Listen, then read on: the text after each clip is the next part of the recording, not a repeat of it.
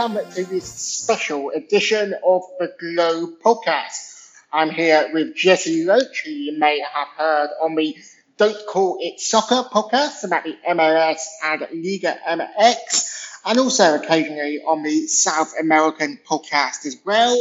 Today we are going to be talking about Uruguayan football, the history and politics of the country, but also about Deportivo Maldonado, a tiny second division club that have emerged to have players who are major players on the European stage. Jesse, did we get that national anthem right?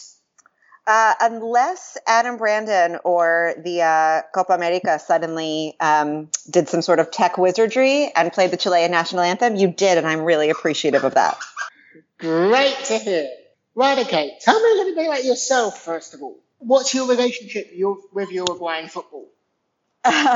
My father was born in Minas, in a teensy-weensy little town that some people will know as the birthplace of Washington El Loco Sebastián Abreu, who is, you're going to make me do this in the metric system.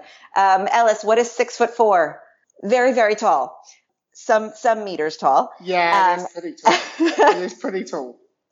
And is known for a pretty audacious penalty chip over the keeper's head in the 2010 World Cup. Currently plays, I believe, in Paraguay, but has been bopping around South America for some time, and is really known for not much more than that. And because of this sort of accident of my genes, I've just been suffering as an Uruguay fan and a Luis Suarez fan and a pretty scared and terrified and stomach achy football fan for the last 32 years of my life. Good stuff. So tell me a little bit about Uruguayan football for those who might not know that much about the beautiful game over there. You know, Uruguayan football is, there used to be a saying a few years ago that you used to have to be an engineer to understand the league system. Similar to the Liga MX, there is what's called the Apertura, the opening season, sort of like a mini season, and then a Clausura, a closing season. But what happened a few years ago was that the Apertura, the opening, came after the Clausura, which makes no sense. They've since sort of reformed the scheduling. But because of the way, Uruguay is a country of 3 million people, and 1 million of those people live in Montevideo, the capital. So the majority of the teams, 12 of the 16 first division teams, are centered in Montevideo. The two largest teams, Peñarol and Nacional, both until last year, played at the Estadio Centenario, the main stadium. You're going to see that my brain is going to go back and forth into English and Spanish. It's going to get more confusing as we go, so welcome to my ride. Vale, no hay problema con eso. So we're both going to be translating back and forth. Hello, viewers. So this is the stadium that was built in 1930 for the World Cup, which, fun fact, you guys, Uruguay won.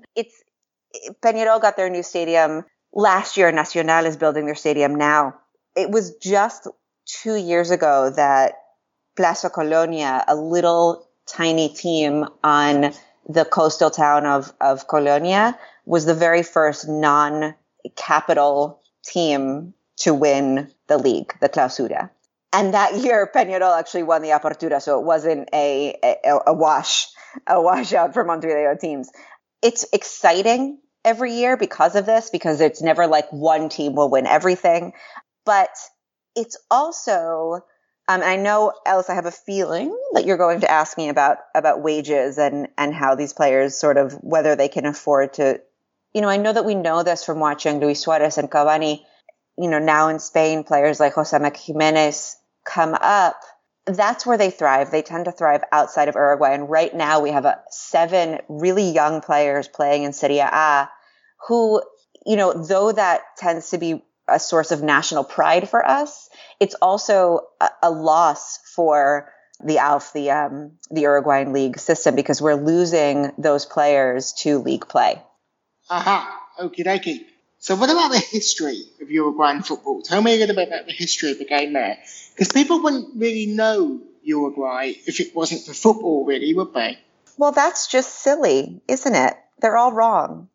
No, that is true. My favorite story is a couple years ago when I went to donate blood, and you have to answer all those questions about, where you've been and whether you'd ever been to Africa. And I wrote no.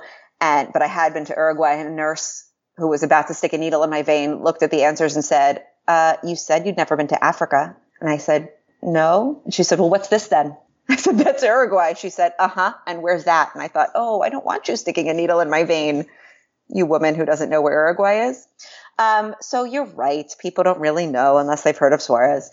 Many of these teams were actually founded by Englishmen who came over to work on the rail systems way back when. So Peñarol was actually founded in, I want to say like 1890, but it could be 1891, it could be 1889, but I want to say 1890. In the neighborhood of Peñarol on the outskirts of Montevideo, it has a basketball team, it has a cycling team, but it was originally called the Uruguay Railway Cricket Club of Montevideo. It was Englishmen who played cricket and rugby. And most of the main teams in Uruguay were founded as sort of gentlemen's clubs by expats, and then were organized into league play. There's one of my favorite books of all time is called Soccer in Sun and Shadow, and a lot of that tells sort of the history of not only Uruguayan football but South American football that was organized way back when by these either colonists or South American gentlemen who had nothing better to do and just hung around railway stations or parks playing soccer, and then figured out that they actually could make a league together. And it's a really great history. So you're sort of caballeros, you're sort of middle-class gentlemen? Would it be fair to say the game was perceived as a middle-class sport? In Uruguay, the game is absolutely perceived as a game for everyone. When the Clásico between Peñarol and Nacional are playing, the streets are absolutely empty. And when somebody scores, you hear roars going up and down the street. I was there a week and a half ago. Peñarol was playing, and the windows were closed in my grandparents' apartment because it was chilly outside. And when Peñarol scored, you heard the roar going up in Montevideo from every other window on the street.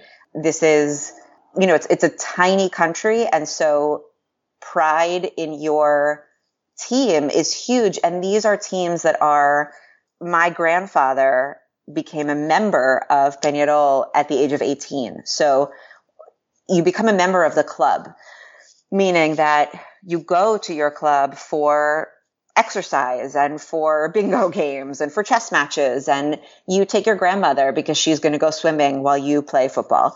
And this is your community center. So, when you asked about why I'm an Uruguayan football fan, it's because really you have no choice. And the same way you have no choice to become a fan of the team that your great grandfather was a fan of, because that is absolutely passed down in your blood. So, he paid, I believe it was, 8 pesos to join.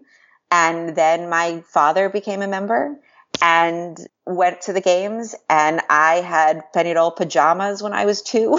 And there were really embarrassing pictures floating around somewhere. And there's really, I'm looking around my apartment, and there are at least 2 things in my apartment that have Peñarol flags on them. I have no idea where they came from, but they have been following me from apartment to apartment. Because really, it's more than a club, as so many clubs say. Some of them even contribute to your insurance if you work through them. It's sort of is part of your way of living. It's your friends, it's your neighborhood. So it is your community when you're down there. Aha. So what's the situation in the Uruguayan game domestically? Let's talk about the wages players earn. How much do they earn sort of compared to the general population? Well, there is I don't know if it's a great story, but there's a story of a player who played for Nacional. His name is Luis Urbina, and he got paid in bricks of cement to build his home. I mean, this was in, again, the 1800s. So it's not that bad now. However, I looked up a couple days ago because you are great at preparation. And so I knew you were going to ask me this question. And the Uruguayan Football League did put out a list of minimal salaries over 10 years. And so in 2004, the minimal salaries for, this is the Premier League in Uruguay. So first division players in 04 were making 7,452 pesos to the year. And the second division were making 3,726 to the year. In 2014, that had been raised to 29,580. And the B League, which is where Deportivo plays, 14,790. They do have to pay 1% of that into Social Security. So how is that compared to the general population? It's commensurate, actually. It's a living wage, but it's not nearly anywhere like we see, I want to say, in any other, in Mexico, they don't get taxed the same. So these players are able to live phenomenally well. We all know what players are paid in England and Spain. It's absolutely nothing like that. These players are not paid like superstars. They're paid enough to buy homes, but these are not flashy houses, and they're not paid enough to live the lifestyles of their peers in other countries. However, I will tell you that this is a country that has socialized medicine. So, they're also reaping the benefits of that, if that says anything. Players in the United States still have to pay for healthcare. So I guess if you're putting it that way, there are some benefits looking at it from a United States point of view. For our English and American listeners, socialized medicine, for English and European listeners, socialized medicine is essentially the NHS, or a public health system for it. Damn it, all of you. If anyone is looking to trade citizenships, just let me know. You could send me a lovely message on Twitter, and we'll talk. It's great. Good stuff. So, is it necessary for Uruguayan players to move abroad, Ben? And how many of them do? Most of them do. And why is that? Opportunity and wages. Again, 7 of our sub-20, of our sub-20 players, the players with the most, I would say, sparkle power. That's not a thing, Ellis Palmer. The most, what do I want to say? How do we say that in a way that doesn't make me sound like I'm learning with 2-year-olds? The most potential, I guess. There you go. Great. They came out of the sub-20 team with the most, I guess, traction, have just gotten contracts in Serie A. Rodrigo Betancourt, Lachelt. These players have all taken the first contract to play overseas, and they're being paid at least double, most of them more than that, what they were being paid in South America. And they're also getting spoken about a lot more. They're getting articles not only overseas, but in the Uruguayan press, which is really stunning. When you look at a player like Naitan Nandes, who is at the top of his career and at the top of the Uruguayan table, he plays for Peñarol. He's really young, disgustingly for how well he's playing. He has come up the ranks of the first division so quickly and has really, he knocked Forlan out of his position at Peñarol and has stayed there. But the amount of press that he gets compared to a player like Nico Castillo, like Betancourt, who are not playing in Uruguay, is remarkable. There's no comparison. Nandes, who plays week to week, who is in front of Uruguayans' eyes, getting goals in the league, is not mentioned with the same amount of potential as these other players playing overseas are. So does that mean that Serie A is going to get a lot of attention in Uruguay? Unbelievably. And you could see it with the almost with the amount of satellite dishes going up, and also with the amount of time that Serie A is getting on Uruguayan television. In the news, it's getting the same amount of coverage that Barcelona and Real Madrid get because of the 3 Uruguayans that we have in those 2 teams. So there's definitely a lot of let's see how well our boys are doing. So to be fair to say, they're getting the most attention out of the European leagues, which is pretty cool, really, to be fair. And these guys who've gone over to Italy, what clubs do they come from in Uruguay? So I'm going to give you a list, and I'm going to tell you how well they're doing right now. And I'm going to try not to throw up over how young they are, Ellis. So we've got Mati Vecino, who some of you may have seen against Brazil, because we had so many players either injured or suspended. Yes, I'm going to say he's 21, but I might be lying. Oh, he's 25. I have the right list. Oh my goodness. He plays for Fiorentina. So we have Torreira, who plays for Sampdoria, and Laschalt, who, if you have noticed, is not giving in to any of the media telling him to cut off his braids. He's been sitting on the bench for a while with the national team, but he's one of the players that Tavares keeps calling up and not using. I'll say many of us are hoping that he gets a shot. He's playing phenomenally well in the Serie A and has been playing. Again, I sound like a preschool teacher. He plays really well with others. And we're really hoping that he'll be one of these players that will come up as some of our older players either age out or retire, that he'll sort of pick up the slack where they've left off. That's pretty cool that they've got. And then they've got young players sort of playing, obviously, Carriere in West Ham. But are there many sort of young, or previously at West Ham, I should say, are there sort of young players playing in other parts of Europe as well who can be eventually brought into the team, into the national selection? Carriere is actually Argentinian. He's an Argentinian, I believe, under 23 youth player, although I know we're going to talk about Deportivo. He was contracted at Deportivo in this interesting, I'll use for lack of a better word, third-party system. By the way, guys, that's coming up in the second segment. So. Yeah, hence my hesitation on the word interesting. But yes, we have some players that I'm really excited about. Gaston Gurusiaga, who is just sort of like a Gumby wall of a goalkeeper for Peñarol right now, who again with the sub-20 team, just his limbs move in ways that I would love to see him on a dance floor. Like, it would make me nervous and excited all at once.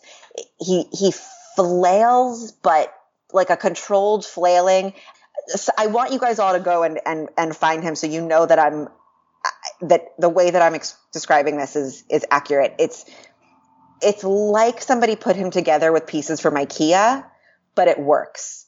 It makes no sense until you see it, and then you just have so much faith that he's got your back. It's fantastic. I'm very excited about him taking over for Muslera at some point. He's young, and his focus is so laser focused that sometimes he just spends most of the game with his hands on his knees, like crouched down and glaring at his own defense and at the people coming towards him. I love watching him. It's phenomenal. I know you said young, and I'm not going to listen to you. I'm going to go the opposite direction. I love Carlos Sanchez. If people listen to me wax rhapsodic about him, I apologize, but he's 37 years old. He gives me hope for the future. He plays for Monterrey, and he doesn't age. He takes, I don't know, he drinks magical mate, because it's like he just looks the same now as he did 10 years ago, and I love him. That's pretty cool. We're sure we'll get in know you love him. Right. You should tell him that the next time he's on the pod. Just let him know. So now we're going to talk a little bit about one of the biggest themes, issues, tendencias, whatever you want to call it, to come out of Uruguayan football in recent years, about this Deportivo Maldonado, a small second division club where the big names never actually play, as the title of a Guardian article put it recently. So, Jesse, just who are Deportivo Maldonado? What a great question. When you do some digging, it seems like no one really knows. Well, Maldonado is a tiny, really pretty town, as we say in the interior, in the sort of interior, I guess, of Uruguay, meaning not in Montevideo. And I'll just give you, I'll give you a short history, a concise history for those of you who are writing essays on this. Looking forward to it. Right? So sharpen your pencils, peeps. The team was founded in 1928. Back then it was Batacazo Football Club. In 32, they actually became Deportivo Maldonado, but they didn't actually go pro. They didn't join the Segunda División until 1995. So this was about 60 years that they just sort of lingered. In 1998, so 3 years after they joined the Segunda, they lost the promotional playoffs. So that should have been it for them. But that was the same year that the AUF, the Uruguayan Football Association, decided to up the quota for the top flight clubs from the interior, so that it wouldn't feel quite so lopsided from teams from Montevideo. What that meant was that teams not from Montevideo would be represented by 4. And because of that, Deportivo Maldonado was sort of grandfathered in. And they remained in that division until 2004.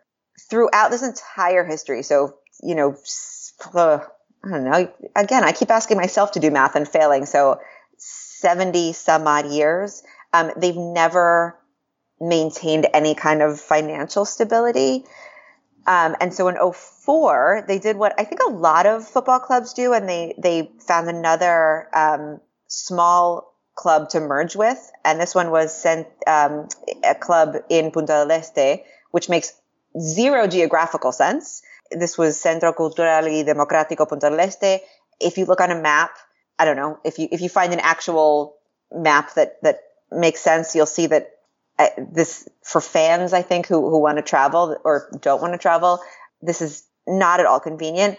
And so in 2004, the season that they merged, it was the last in the top flight of the league. And not after that, the two clubs decided that this was really nonsensical. And so they decided to split again after that campaign. Again, I think that for many people and a lot of Deportivo fans felt like so many of these times when they merged, when they split, those could have been the end for the club. And like we spoke about before, every time it could have been the end for the club, it could have been the end for the club community. So when you lose your club, you lose all the revenue that goes into the community center, that goes into the building and the social workers and the facility and the people that take care of you and your family. So it was like a lot of instability in the community as well. And then in December of 2009, the football club, Deportivo Maldonado, were taken over by 2 of your compatriots, Englishmen, Malcolm Cain. I keep wanting to say Michael Caine, not the same. Malcolm Cain is a racehorse owner, and Graham Shear, who's a lawyer. Although Graham Shear has since said that he's no longer involved with the club, I could not find conclusively whether that was true either way. But they did not speak to any respectable marketing people because they rebranded the club Deportivo Maldonado. Sad. Guys, in the era of Trump, not so smart. Really sad? Whatever. So it stands for Sociedad Anónimo Deportivo, which I guess sort of translates to like anonymous company. Yeah. Sporting Maldonado, basically. Right, like anonymous sporting club. Which sounds pretty weird, doesn't it? It sounds weird either way. In English, to look at Deportivo Maldonado sad sounds dumb. Sociedad Anónimo Deportivo in Spanish sounds a little shady, and that's your history. However, on the positive side, if you're going to look at the positive side, what this did do is bring a lot. What the takeover and what we're about to talk about brought a lot of immediate revenue into the club, which they turned into a number of things, including a complete revamp of the facilities. And so although the stadium itself looks like a stadium from a movie about one of those teams that wins an Olympic medal with 2 team members and a horse on a field made of packed dirt. The rest of the facilities are beautiful, and they have a cycling club, and they, do all kinds of great things for Maldonado itself. So how has the club emerged in recent years then? in the Segunda División. They become this sort of global entity that we're talking about on a global okay. Tish. And Ellis, you were going to have to sort of help me explain this in the way that makes sense, because they do this thing, as you were explaining before, where they buy players and then loan them or sell them, making enormous amounts of money, but those players actually never played for them. And you used Cajeri as an example. Cajeri is a great example. He was bought from, so Cajeri came up like a lot of players, like Tevez actually, through the All Boys Youth Academy in Argentina, and then went to Boca. So this is, the trajectory that he was on seemed really impressive. From Boca, he could have gone to Europe, but he was actually bought by Deportivo for almost 10 million pounds, which when you think about when you think about any club in Uruguay, the fact that they have 10 million pounds is unreal. But when you think about a Segunda División club, I don't know how they have that much money. It's even more incredible than really. I am incredulous, and it's incredible. I mean, people in Uruguay don't have 10 million pounds. Clubs don't have 10 million pounds. I don't know where that much money comes from. So Cajeri, you would think that they would want to use a player of his caliber to play and perhaps get promoted. But he never stepped foot on their pitch. And in fact, they loaned him to West Ham in August of 2016 without him having, I don't even know if he dressed for Maldonado once. They probably gave him a press conference or something and said, hey, here's this guy we signed for 10 million pounds. Right. I mean, they borrowed a shirt from someone else and just like scribbled his name on it for, because they knew he wouldn't have to use it. It never got sweaty. I mean, the nice thing is no one's doing laundry. Fantastic. Maybe it's laundry of a different type though. I mean, ooh, that was so good. To a certain extent, there have been rumours, third-party ownership was banned by FIFA in December 2014, although FIFA was very, very slow to act third-party ownership. Now, is this a case of third-party ownership, or what is it? Because it all seems very, very weird.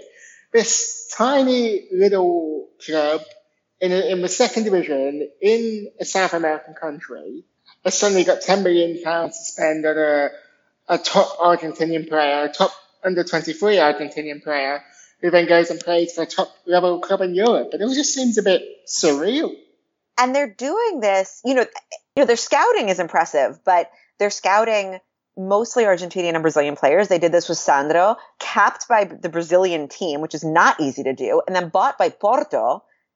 And when he was bought by Porto, made Maldonado millions, never stepped on the pitch again, like we said with Cajeri. But they do not scout. They rarely scout Uruguayan players. So the team, although you would think, okay, like maybe this is going to help, like you said about England, Uruguay's youth division. Maybe this is going to become some sort of training system. The national team is not being helped. The Uruguayan league system is not being helped. And this is actually because of how the trade laws between these nations are set up. So an international transfer of a player from an Uruguayan club to a club outside of the country would be taxed at 12.5%. Whereas 3 years ago it was 4%. And again, this is from somebody who I majored in theater. I think I had to take one math class and I passed it maybe because I drew pretty pictures. So you may have to help me with this one. But if transactions like the ones that they're making were conducted from Argentina, right? Like they're doing with Geronimo Ruggi, like they're doing with Cajeri, the minimum tax demands would be at 24.5%. And then they get all these like kooky deductions. I think this is because of Mercosur, which is the sort of IMF of South America. Or the EU of South America, the economic trading bloc, if you like. There you go. It's also because other football federations have sort of put not put rules in place yet about taxing their players. And the Uruguayan Association, the AUF, have apparently thought about creating a rule that would force Uruguayan clubs, and I'm going to read this directly because, again, this is like so beyond me, but this says that the AUF have thought about creating a rule by which all players acquired by an Uruguayan club must play for their first team for 6 months before they can then be sold overseas. But Uruguay actually has a pretty solid Uruguayan employment law, which lets workers have the freedom to choose wherever they ply their trade. And that does go all the way down to football players, which is why, Suarez was able to choose to go to Ajax from Nacional, which is why our young players are able to go wherever they choose. We have a player who's right now at PSV Eindhoven. He was able to go without playing first. I think he left 3 months into his contract. So there's a sort of downfall and as well a human rights sort of upside to this.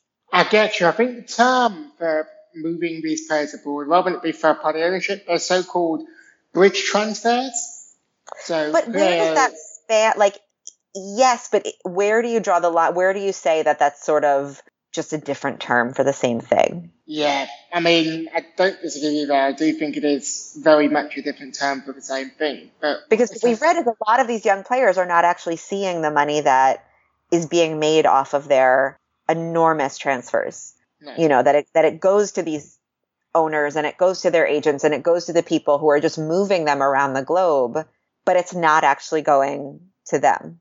So what's the relationship there between Deportivo Maldonado and these big level European clubs? You talked about Jeromonio Rui, who's at Real Sociedad, who signed from Deportivo Maldonado for Manchester City last summer, went on loan to Real Sociedad, and then was bought by Real Sociedad in January, something like that. It's all very, very strange.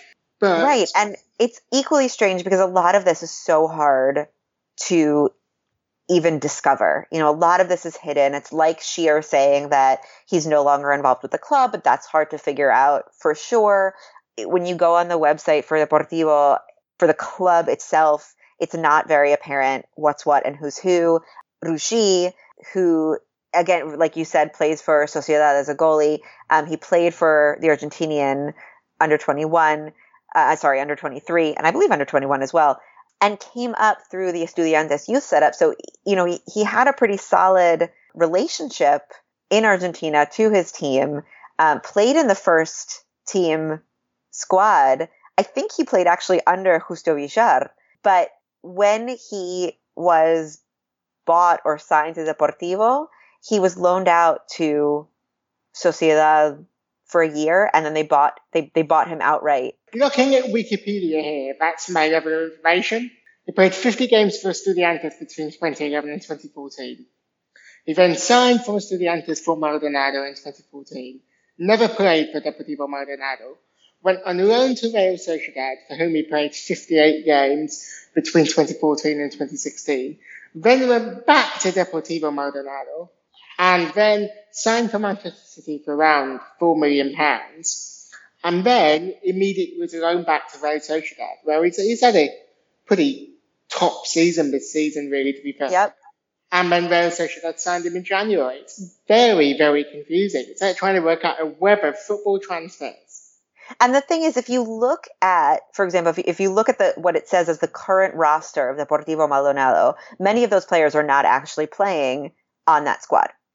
Dario Ferreira, who is an Uruguayan footballer, he's from Montevideo, and is listed as a Deportivo player, is playing in El Salvador. He's playing in Alianza. So they don't make it easy to trust them, which is not great,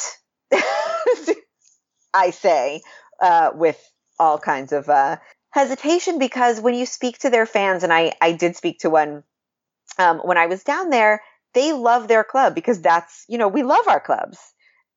We have no choice. It's what we do. We're sort of born that way, as you all know. And they show up and they watch their teams.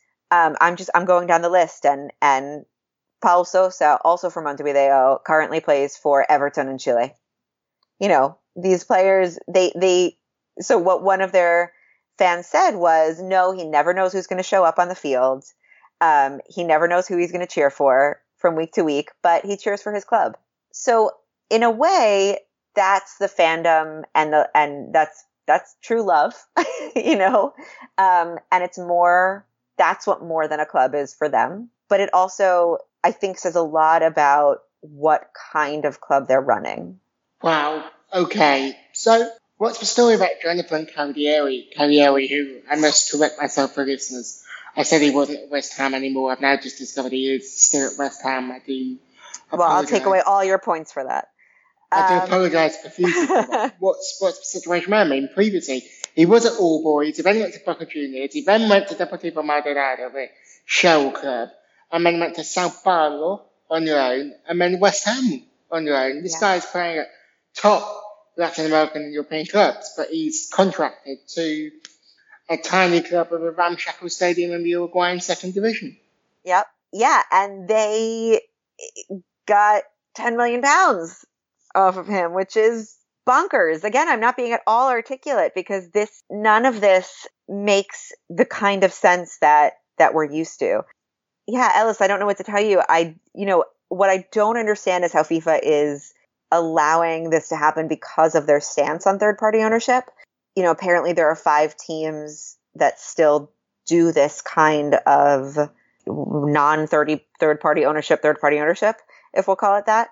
Cacheri is right now on loan with West Ham, the same way he was on loan with Sao Paulo. We'll see what happens, what Deportivo will do coming up. You know, whether West Ham will want to buy him outright if they can, whether Deportivo will allow that to happen, or whether they'll force him to sort of bounce around if they want to use him as a money-making outlet, which would really be a shame.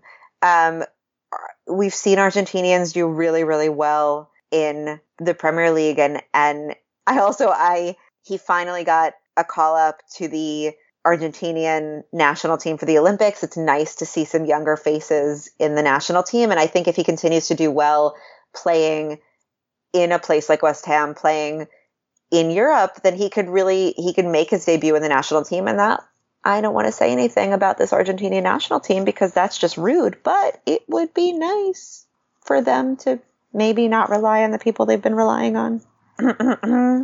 Messi, etc., etc., etc. Right. So, bringing this to a little bit of a close, what's the future for Deportivo Maldonado? Where do they go from here? How do they expand? You know, they've got all these great players on their own at top Latin American.